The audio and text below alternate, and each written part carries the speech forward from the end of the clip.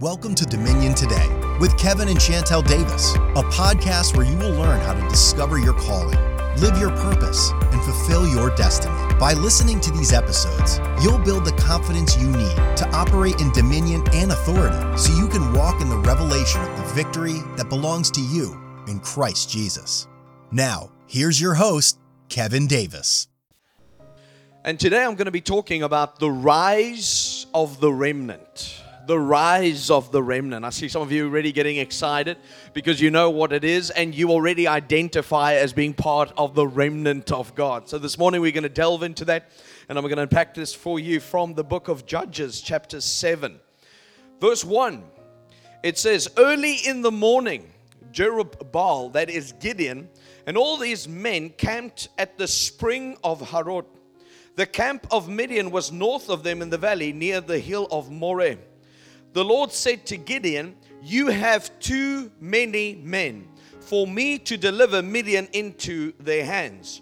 In order that Israel may not boast against me that her own strength has saved her, announce now to the people that anyone who trembles with fear may turn back and leave Mount Gilead.' So 22,000 men left, while 10,000 remained. But the Lord said to Gideon, 'There are still too many men. Take them down to the water, and I will sift them for you. There, if I say, then, this one shall go with you, he shall go. But if I say, this one shall not go with you, he shall not go.' Verse 5, so Gideon took the men down to the water. There the Lord told him, 'Separate those who lap the water with their tongues like a dog from those who kneel down to drink.' 300 men lapped with their hands to their mouths. All the rest got down on their knees to drink. Then the Lord said to Gideon, 'With the 300 men that lapped, I will save you and give the Midianites into your hands. Let all the other men go, each to his own place, each to his own tent.' So Gideon sent the rest of the Israelites then to their tents. But keep the 300 who took over the provisions and the trumpets of the others." So what I want to deal with this morning is I actually want to not only highlight the remnant, but I want us to look at the four kinds of Christians, the four groups, the four camps of Christians that we find even to this very day. In short, here are those four groups of Christians, four kinds of Christians. Number one, those who are not willing and not able. They are not willing and they are not able.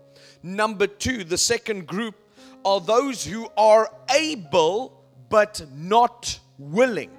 They are able but not willing. Number three, those who are willing but not able.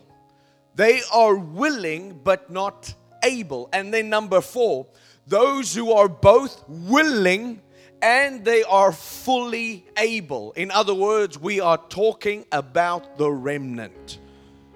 But number one, those who are not willing and not able.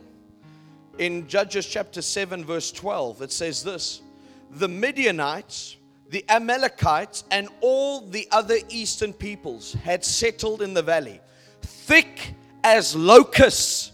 Their camels could no more be counted from the sand of the seashore." So when you looked upon the camp of the enemy, they were as thick as locusts. When you looked upon their camels, they were like the sand of the seashore. So in other words, when you looked at the sand, or when you looked at the camels, there were so many camels that you just saw this brown mass that it actually looked like it was the beach. That's what it basically says and indicates. But a people so large, so mighty that they look like locusts. The Bible, when you actually begin to study it and you look at the groups of people, the Midianites as well as the Amalekites that were partnering up to come and totally and utterly destroy the people of Israel. When you actually do that and you count it up, you find that there were about 135,000 soldiers of the enemy coming against the people of Israel. But what happened was this. The call went forth in Judges chapter 6. I didn't read that part, but just the previous chapter. Judges 6 verse 34. What happened was Gideon blew the trumpet and called all the northern tribes of the Israelites to come together to fight. He blew the trumpet, and out of all the northern tribes, the people would have heard the call. When they heard the trumpet, it was the call to arms. It was the call to war. We're about to go to war. The trumpet was sounding, and the men had to respond by faith. They had to respond because they had to protect their land. They had to protect their families. They had to protect their livelihood. They had to protect their country. But what is so sad is that out of that trumpet call, the Bible says that only 32,000 men responded to the call. Do not tell me that out of all the northern tribes, there were only 32,000 men. Think about this for a moment. Every single one of them would have understood the significance of them being that first line of defense. They, in essence, had everything to lose. If the enemy had come in and had broken through that line, they would be easy picking. They would be totally and utterly destroyed.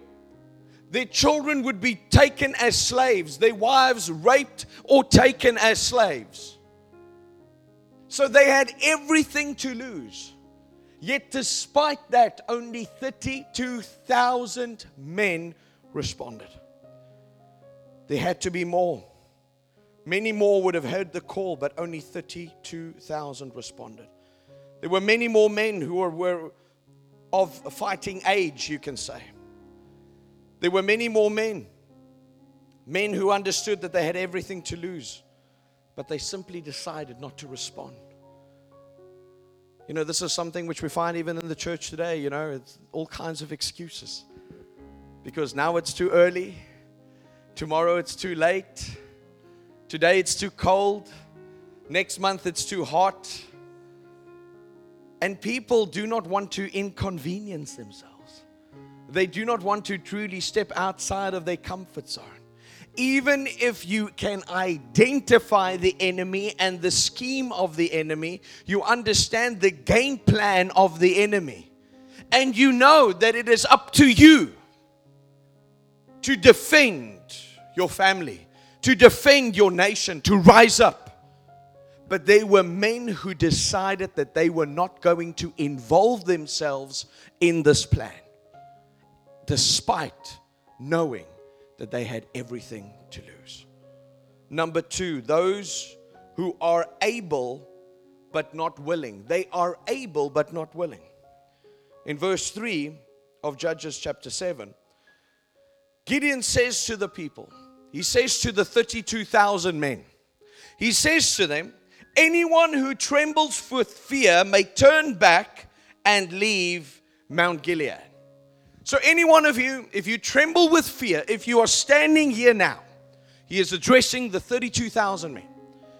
If you are trembling with fear, not if you're somewhat scared, not if you are just somewhat uncertain about where your life is going to be a week from now, but if you are trembling with fear, if you are overcome, paralyzed by fear, then please just return. Leave. Right there and then, without hesitation, without consultation, 22,000 men just leave. Think about that for a second. Have you ever been in a situation before where you were dropped by people? Where you were disappointed by people? You depended on them They were supposed to be in a position, but they just backed out of it last minute.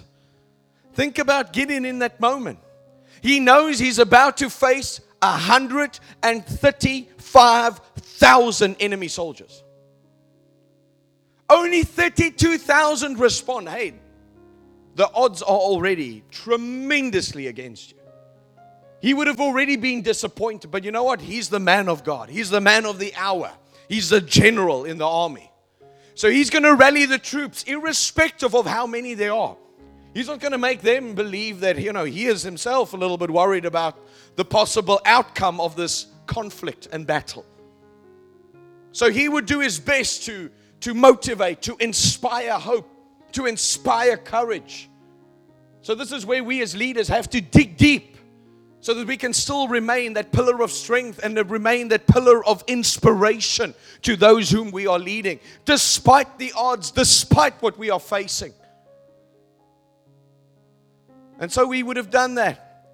And maybe he would have delivered that speech to the 32,000, says, any one of you who tremble with fear, you may leave right now. Maybe he was thinking like no one will leave. Everyone is going to say with one voice, we are with you, Gideon.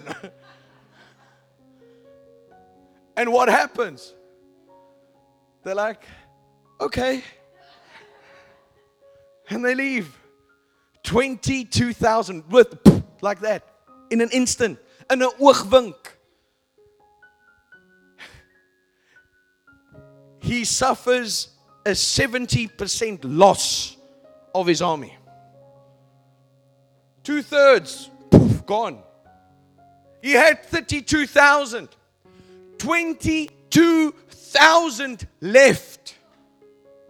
He has 10,000 remaining. 10,000 against 135,000. It's going to be a slaughter. It's a suicide mission. That's what he would possibly be thinking in that moment in the natural. We have the privilege of reading this from hindsight because we know what happens. But understand, they were in that moment not knowing that natural outcome. It's always easy to read something from the perspective of hindsight. If you knew, just like where you would be 7 days from now and how the Lord would come through for you, you would not even be worried about that which you are facing and having to deal with now. So Gideon was in that moment like you are now, not knowing how this is going to unfold. And so what happens is this. These men walk away. They run away. They were too afraid. Some other men might have just thought, like, I've got better things to do. And think about this. These were hardened, battle-hardened men. These were men who had fought many battles before. It's not like it's the first time ever. They had fought many battles. Just read the Bible. Read the Old Testament. These men knew how to fight. Every single month there was fighting. There were wars and rumors of wars all the time. Every single king back in the day, back in these times, every time when it was summer, you went out to war. That was just a given. You went out to war. Every summer, every spring, every summer, poof, you go out to war. That's just the way of the game. That was how it was back then. So these were battle-hardened men. But then when they were given the opportunity to walk away, they did not even hesitate. In other words, it leads me to believe that their heart was not in it from the beginning. Because for them, when the going got tough, they left. And this reminds me of what we face even to this very day as Christians, talking about us in this environment. Where we would have a vision and we grab hold of the vision. But when the going gets tough, people want to leave. They want to jump ship.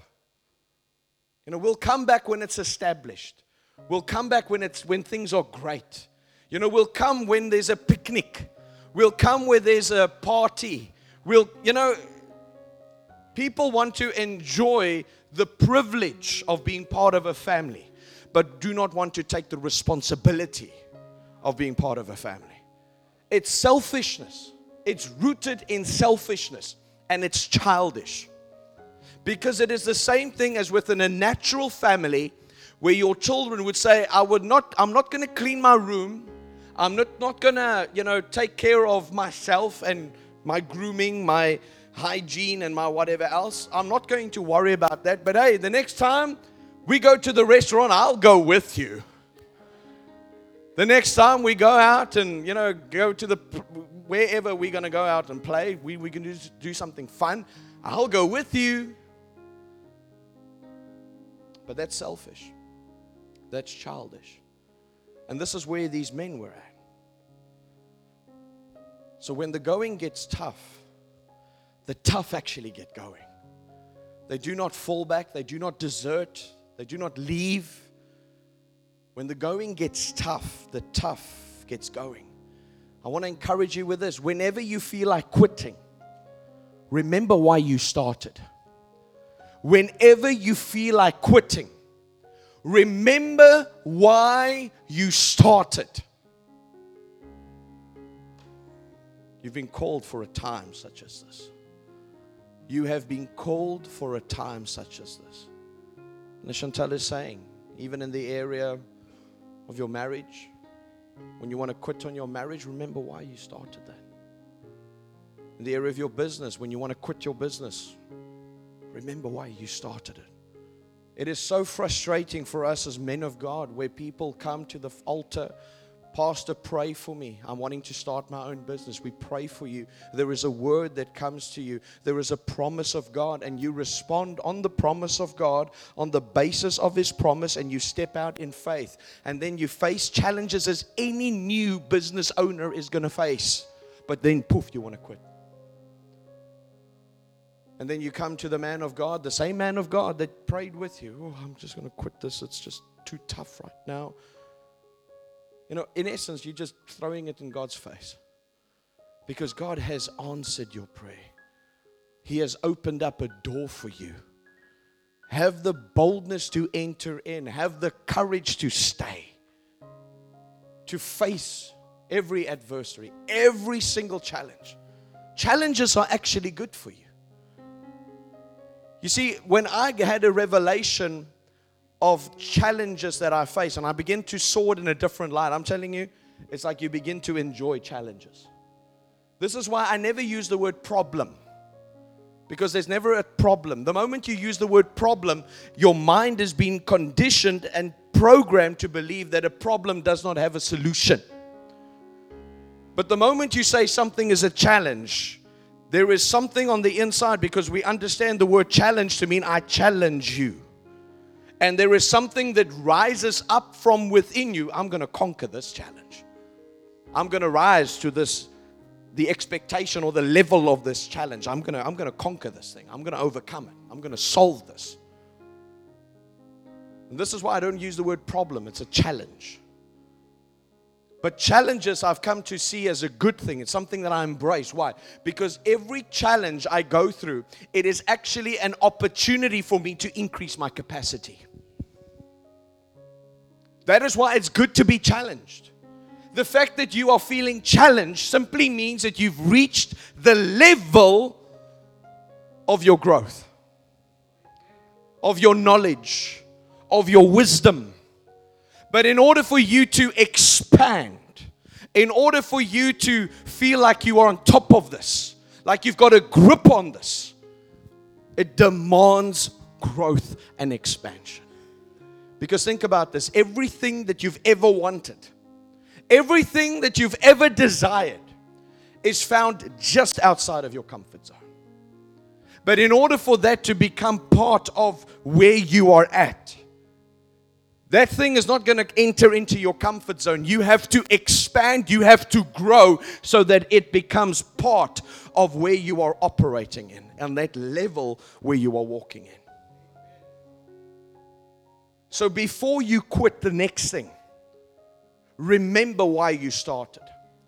Because understand that if you back down from a challenge, if you refuse to embrace the challenge and to see it as an opportunity for you to increase your capacity, you are saying to the universe, this is my limit.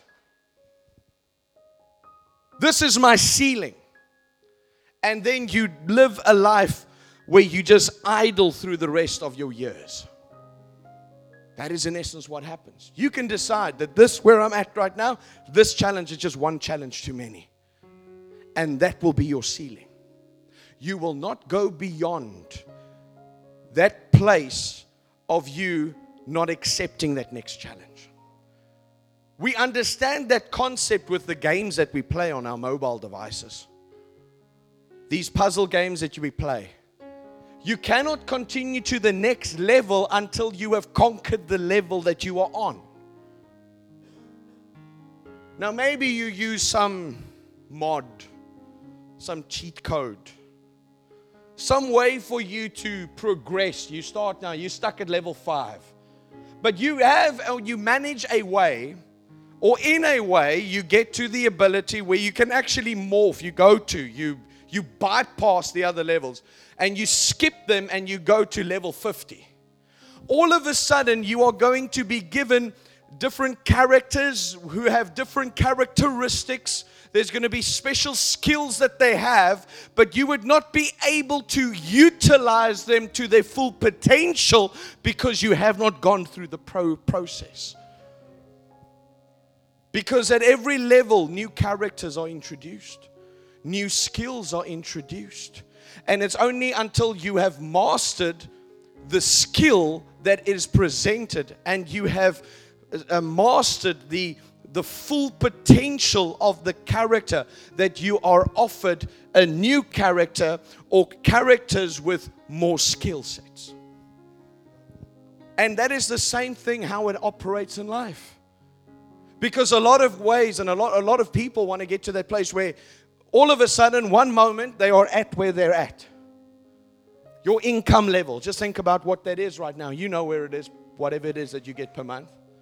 Whether it's 10,000 a month or 20,000 a month, 50,000 a month, or maybe 100,000 a month. You would know where you're at. But right now, if I were to say, where would you like to be 5 years from now? Everyone would say, I want to be at 10 million a month. Hallelujah. It sounds great, but if you have not mastered the level that you are on right now, if you have not demonstrated faithfulness where you are at, you will get to that level by some form of cheating or bypassing or sort of abusing the system to get ahead, and you will be in a position where you are over your head. And that which should be a blessing now ultimately destroys you because you do not have the character, you do not have the capacity that goes along with it. Understand, a lot of times you talk to people and it's like people want to become homeowners. Understand, with owning a home, there come certain responsibilities. Because people are like, hey, I want a 5 million rand home. Hallelujah. But you do not even want to spend 500 rands to service your air conditioner. And the problem is you're not going to service the air conditioner, and then 3 years later it packs up, and then the manufacturer says to you, sorry, we cannot replace it or repair it for you because now you have not serviced it, which is part of the warranty agreement. Now it's out of warranty. Warranty is void because you have not wanted to pay the 500 rands a year service fee. I'm using that as an example.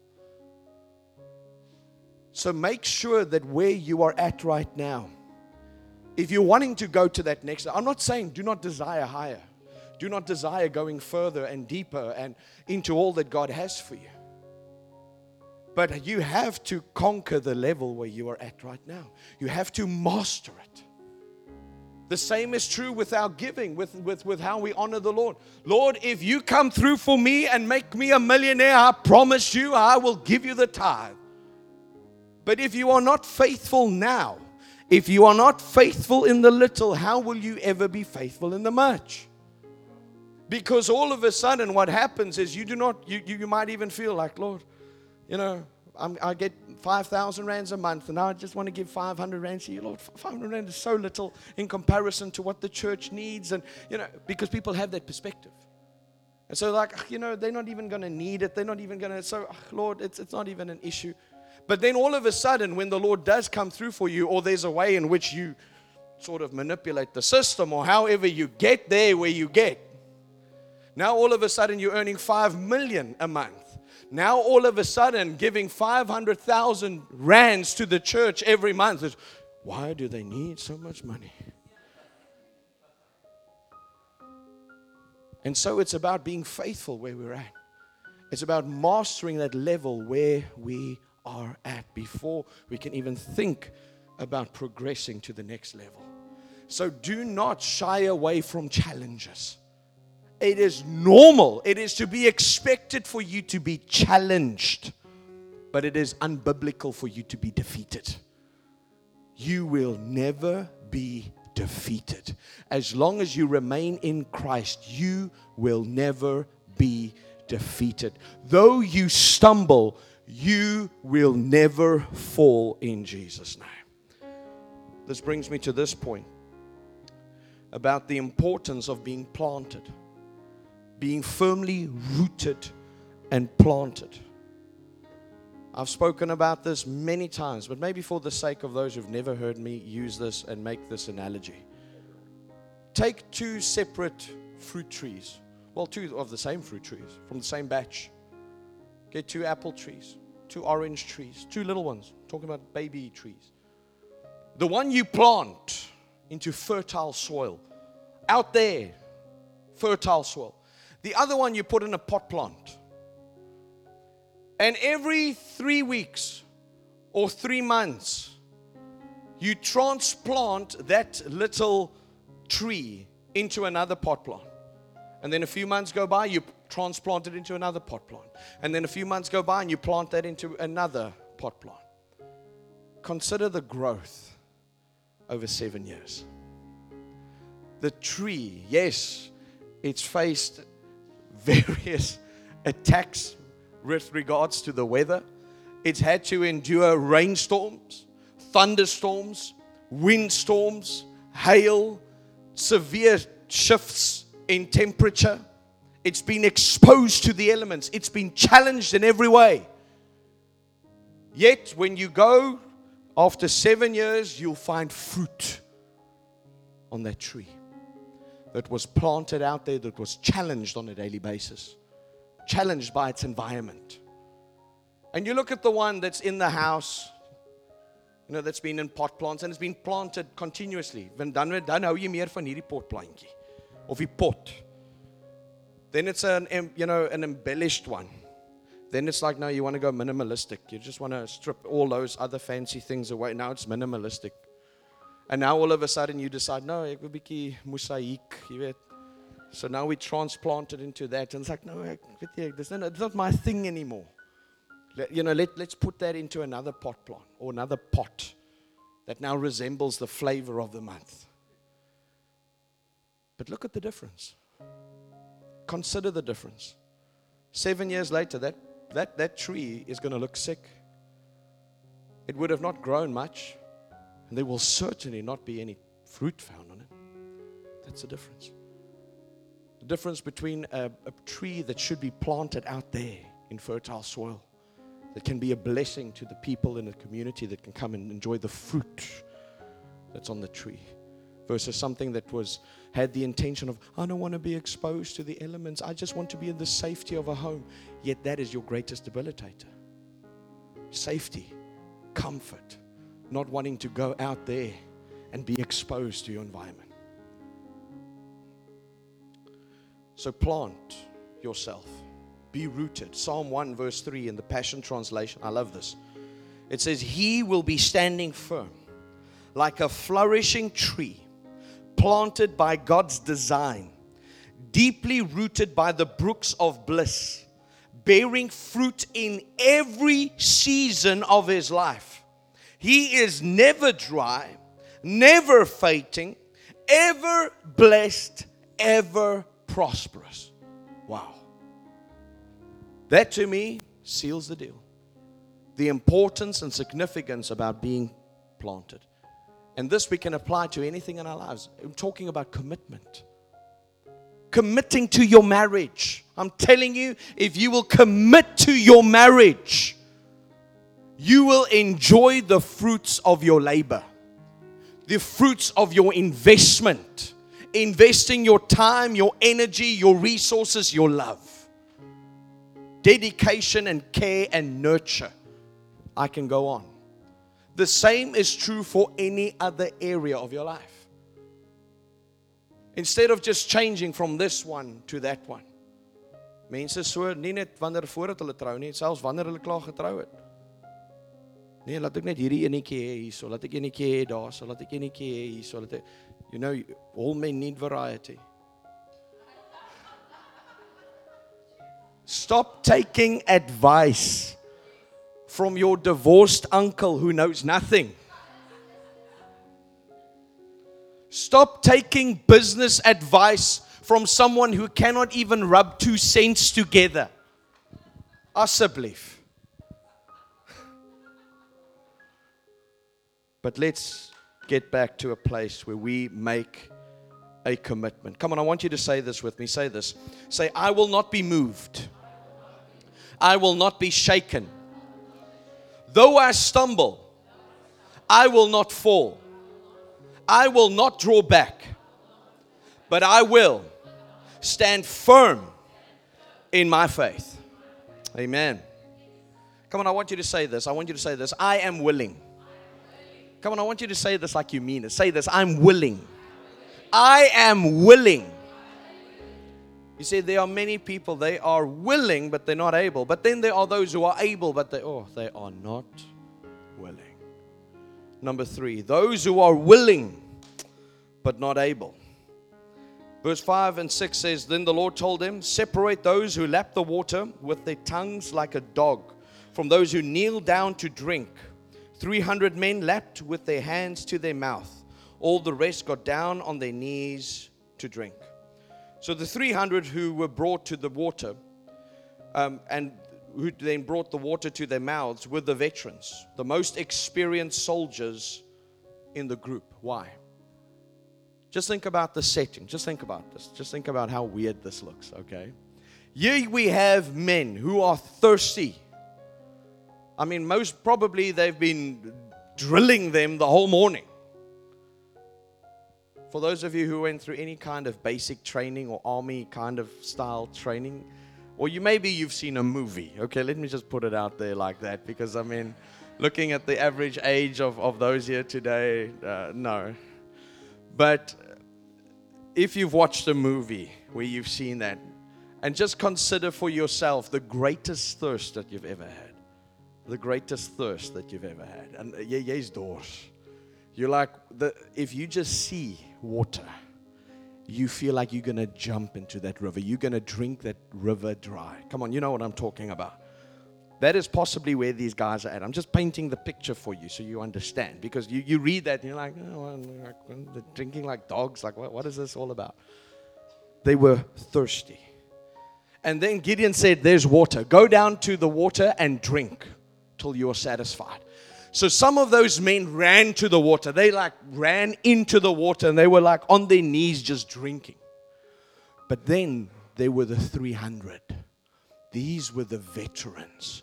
They were not going to let their fleshly desires get in the way of them first and foremost being a soldier. Because they would go where the others would let their guard down and be so focused on the water, they are no longer on the lookout for an ambush. The veterans were the ones who were looking, went down to the water, and while they go down to scoop water, they were constantly looking. And then they brought the water to their face and they were drinking. They were not going to allow their fleshly side to distract them. They were not going to allow their carnal nature to distract them. And as a result of their distraction, be an open prey to the enemy. These were the veterans. So look at people through the eyes of wisdom. the next people that you hire for your company, there's subtle things that you might be able to observe. Things that are communicated non-verbally through people's body language. Look at the people before you just employ them. Make sure that they have the attributes of that which you're looking for. That they have the character that is required to function properly within the ethos of your company or your organization. And then what happened? What I love about this is wisdom from Gideon. He didn't rebuke them and say to them, "Oh, you worthless people, how can you just go down on your knees and just jump in?" Because remember, they were among those who stayed. They were among those who stayed. They were not trembling with fear. They just in that moment, because of their fleshly desire, it got the better of them. But let's not forget, they were willing. They were just not able. They were willing. So what does Gideon say? He says, go back to your tent. Go back to your place of dwelling. Go back to the tent. Now, the reason he says that is because he didn't say to them, go home. In other words, leave the camp, get out of here. But go to your tent. Why? Because they're going to a place where they're going to be trained. Where they are going to be trained, where they are going to be equipped so that they can be effective.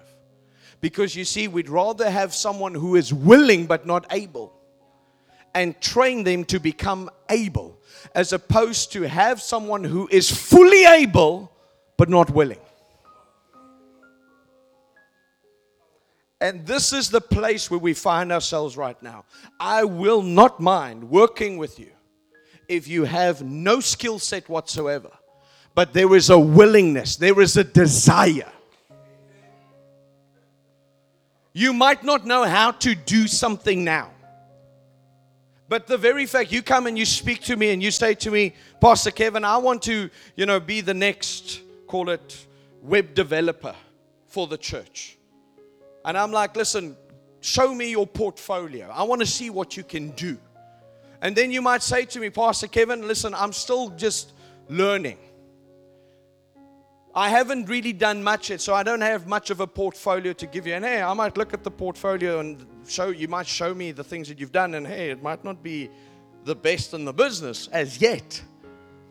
But then when I give you certain tasks, you never say, oh, Pastor Kevin, I'm sorry, I don't know how to do that.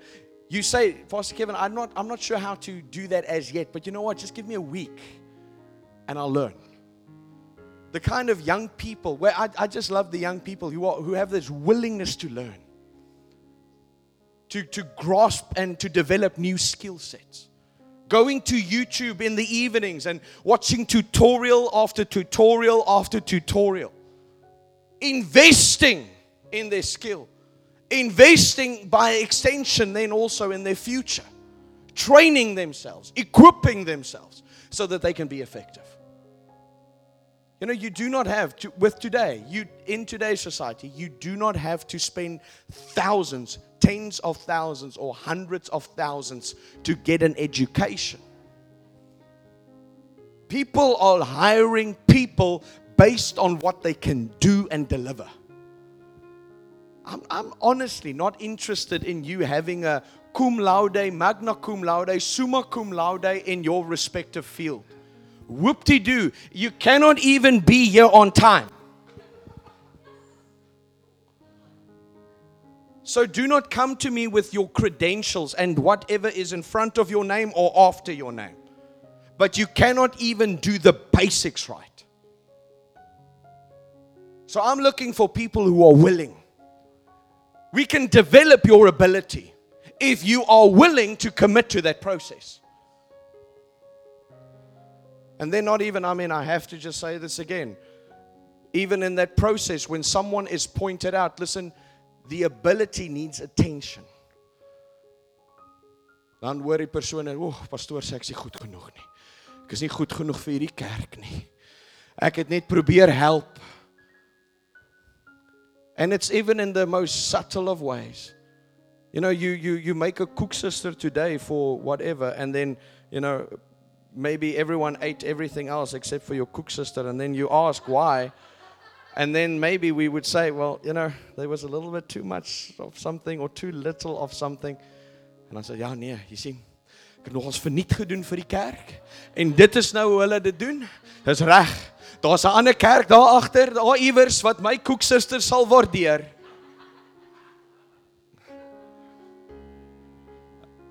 Judging by your laughing, it sounds like you know what I'm talking about. And it is so sad when you actually paint it in that light, it actually sounds so pathetic. But you know what? That is what pastors have to contend with right now. Somewhere in Somerset West or Stellenbosch, that is unfolding right now. I promise you. Daar is 'n koeksuster fight of 'n pannekoek fight happening right now. Somewhere it's happening. But getting back to this. They were willing, but they were not able. They needed to be trained. Which from a spiritual point of view brings me to this, which is discipleship. The need for discipleship. You are willing to do great things for God. But you're just not refined as yet. You're willing. But the moment you take the microphone, all you do is just shout into it as loud as you can. Then I would have to say to you, listen, just tone it down a bit. Just tone it down. There's 5 people in front of you, not 50,000, and you do not have a PA system. Just tone it down a bit. And again, now it's going to be up to you how you receive that correction. Because it's not me rebuking you. It's not me being funny. It's not me. I'm wanting to help you. Yeah. And notice Chantel's wording, rebuked. I just said it wasn't a rebuke, but now Chantel. So, there's been times, obviously, I'm my own biggest critic, okay? When I just started preaching, honestly, how I started, I didn't preach like this when I started. I had almost no self-confidence. I was literally just reading my sermons from a laptop that I had sort of hidden away from the congregation. They had no idea. I was literally just standing here, just sort of reading it. I was literally stationary, just behind the pulpit, just reading it, just reading it, because I had no self-confidence. I had believed a lie from a person in the medical field who decided to diagnose me with ADHD, OCD, and a mild case of Tourette's. Hello. And then he asked me, so what do you do? And I said, well, this is when I just, literally a few months after stepping into full-time ministry. That was right there in Oudtshoorn where Marika was with us. And he said, you'll never be, so when I said I'm a pastor, he sort of, unprofessionally just sort of smirked at me and said to me, understand, you'll have to find another profession because you'll never be able to preach. He said that you're going to be speaking to a group and then all of a sudden there's going to be something there and your mind is going to shift to that immediately and you are not going to be able to finish a sentence. And I believe that lie. I even took the medication that he prescribed and only after a few days that already began to turn me into some vegetable. I had no up, I had no down, I was just this constant drool phase. And then I decided, you know what? This is not of God. This is the enemy. And I'm not saying that doctors are the enemy. I'm not saying that psychologists, psychiatrists, or whatever is the study of the devil. I'm not saying that at all. I'm not saying leave your medication cold turkey. I'm not saying that at all. That was the revelation that God had spoken to me about and how He appeared to me and how He spoke with me and how He brought correction to that situation. But as Chantel was saying, there were times that, she would preach and I would listen to how she's preaching and how she's sharing something and I would just have to afterward, privately, just say, okay, Chantel, it was great. A couple of things. And I would mention it. But in the beginning, there are many things, okay? Just because you're just starting out, there are many things. Like the first service we had, there were many things that went wrong. And then we addressed them. And then the next week, we had many things, but it was fewer than the week before.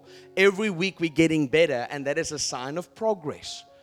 But sadly, many people just see the extent of the list, and it's like, I might as well just quit right now because clearly I'm useless. That is how many people interpret that. No, you can get better. Just do not get offended. Embrace it. Because if I did not value you, if I did not see the potential, I would not even waste my time to sit down with you and say to you how you could be better. And so I would have this conversation with Chantal. In the beginning, and let me be honest, she was not happy. She was, if I can say this, I mean, the first time it was like, and I'm talking about years ago now, okay? I'm not talking about 2 weeks ago, 3 weeks ago, or 3 months ago. But the first time I had to bring she got upset. And I was like, what just happened? And she had this response, which is a natural human response, a defensive response. Well, if you can do better, then you just do it, and I'll never do that again. And then she sort of realized, well, okay, if I do that, she could accept that. But that was going to be a ceiling. She was never, ever going to publicly speak ever. Because that is what she said. That's what she vowed. That was her undertaking. So she could have accepted that. But she felt convicted. And then she said, okay, show me. And I'm not saying I'm perfect. I mean, I'm learning.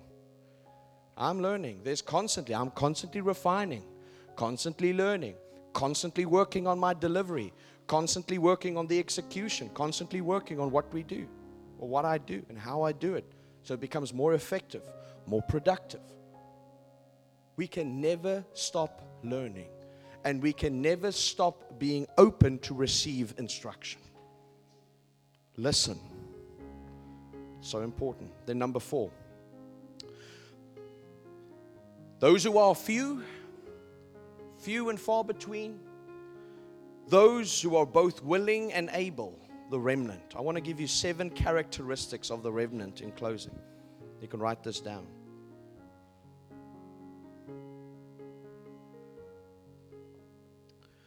So let's do this slowly. 7 characteristics of the remnant. Number one is they act upon their faith. Number one is they act upon their faith. You see, these are the men and the women, the remnant. They possess great faith. You see, great faith is heard in their voice, identified in their words, and perceived in their overall disposition. Let me say that again. Great faith, mega faith, is heard in their voice, so you can pick it up. The way they speak, it's different. The language they use, it's different. They do not have a pessimistic language, but an optimistic, inspirational language.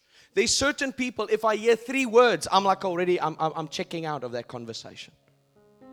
I just cannot stand that. I cannot stand negativity.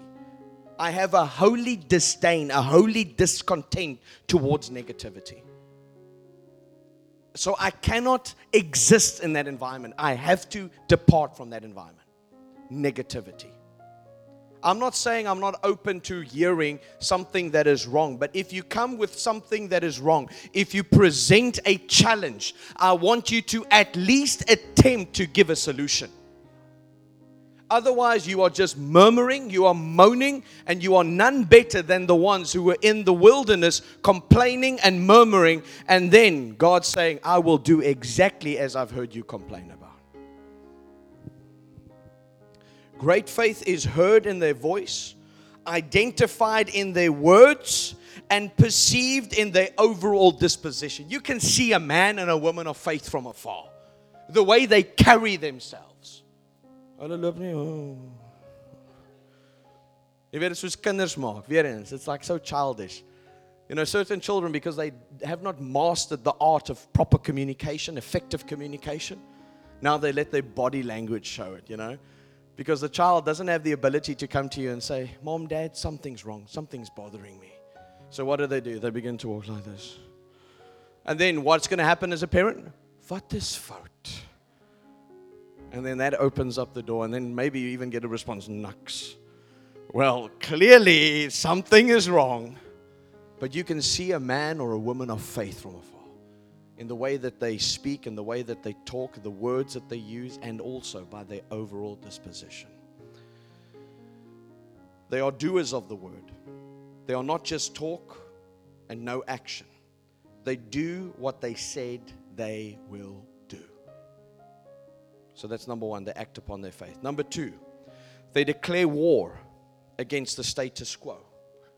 They declare war against the status quo. Status quo. Quo you spell Q-U-O. They are not ordinary. They do not live within the confines of what everyone expects. They constantly push the boundaries. They are pioneers. They are influencers. They are leaders. They start movements. They are bold. And they are daring.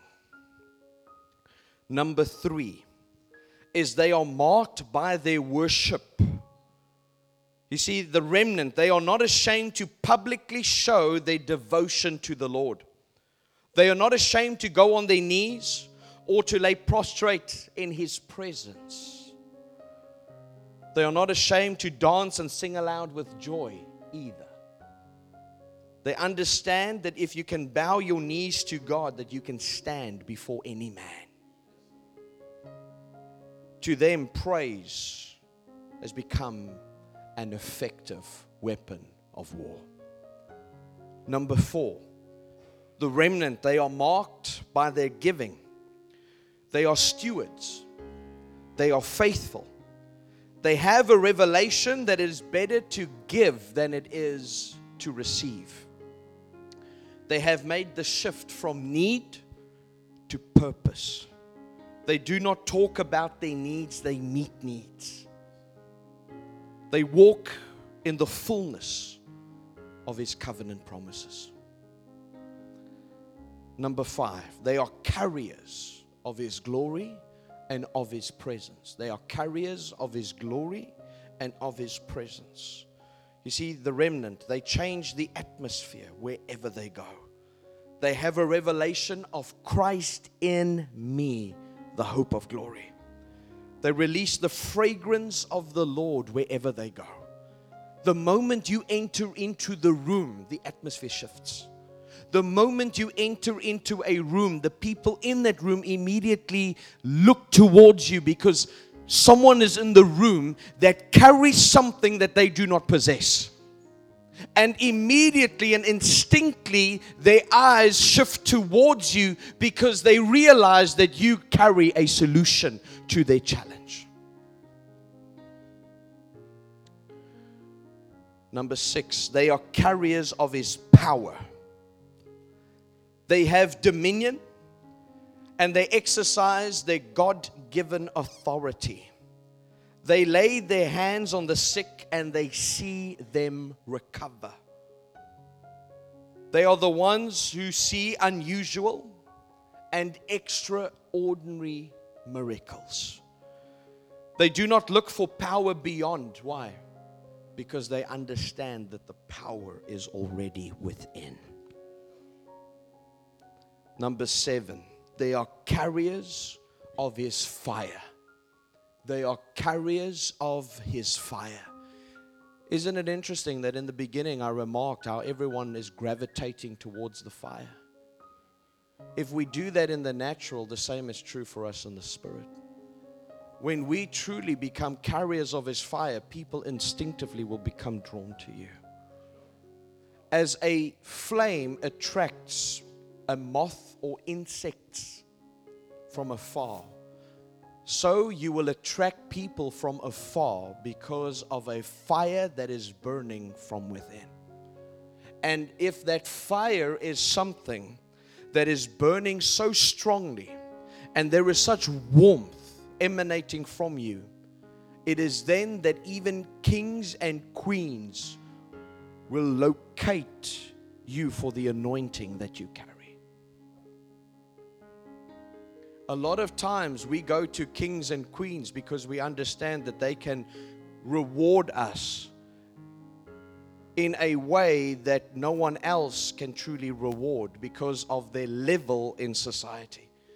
But people go to kings and queens with the perspective of, I have a need and you are in a position to help me. But when you, even in the silence of what you are, if you are just about your business, you are just focused to do that one thing that God told you to do, you will be like that fire and they will be drawn to you. They will locate you and then they will come to you laying at your feet gifts because they have recognized you as a person of value.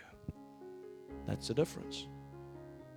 Think about a fire in the role of ancient civilizations. The fire was the central hub of conversation. It was the meeting place. It was also the place where weapons were forged and weapons were made. It was a place of significance.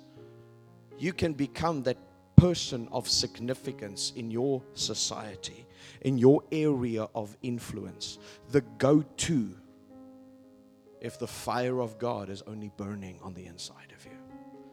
In closing, I want to say this and just make this remark.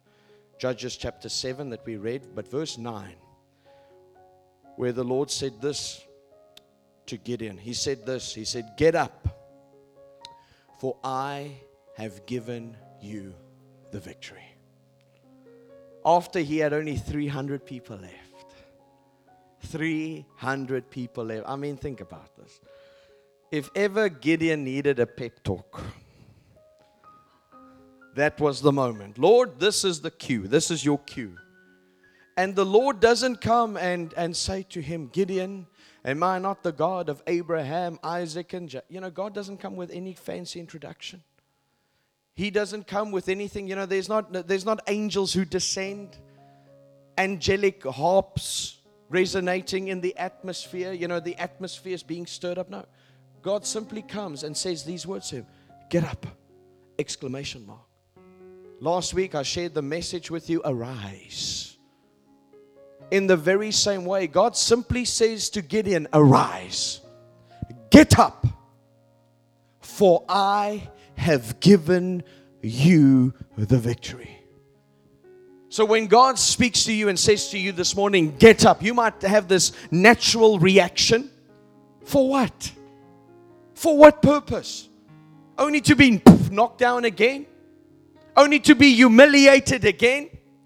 Only to be ill-treated again? But I want you to hear the second part of that instruction. First of all, God says, get up, but then He says, get up, for I have given you the victory. So He's saying, not only are you getting up, but that you will rise in victory. And also, when we know the rest of the story, like I know you do, what happened in the end? The 300 didn't even actually have to fight. They could have been 1.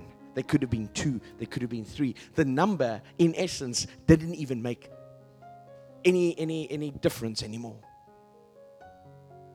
Do not look at what you have. Remain focused on the promise. Thank you for listening all the way to the end. If you'd like to help Kevin and Chantel reach and impact this generation, thank you in advance for sharing this episode with your world. If you have enjoyed Dominion today, follow Kevin and Chantel on Instagram, Facebook, and your favorite podcast platform, or connect with them online at dominion.org.za.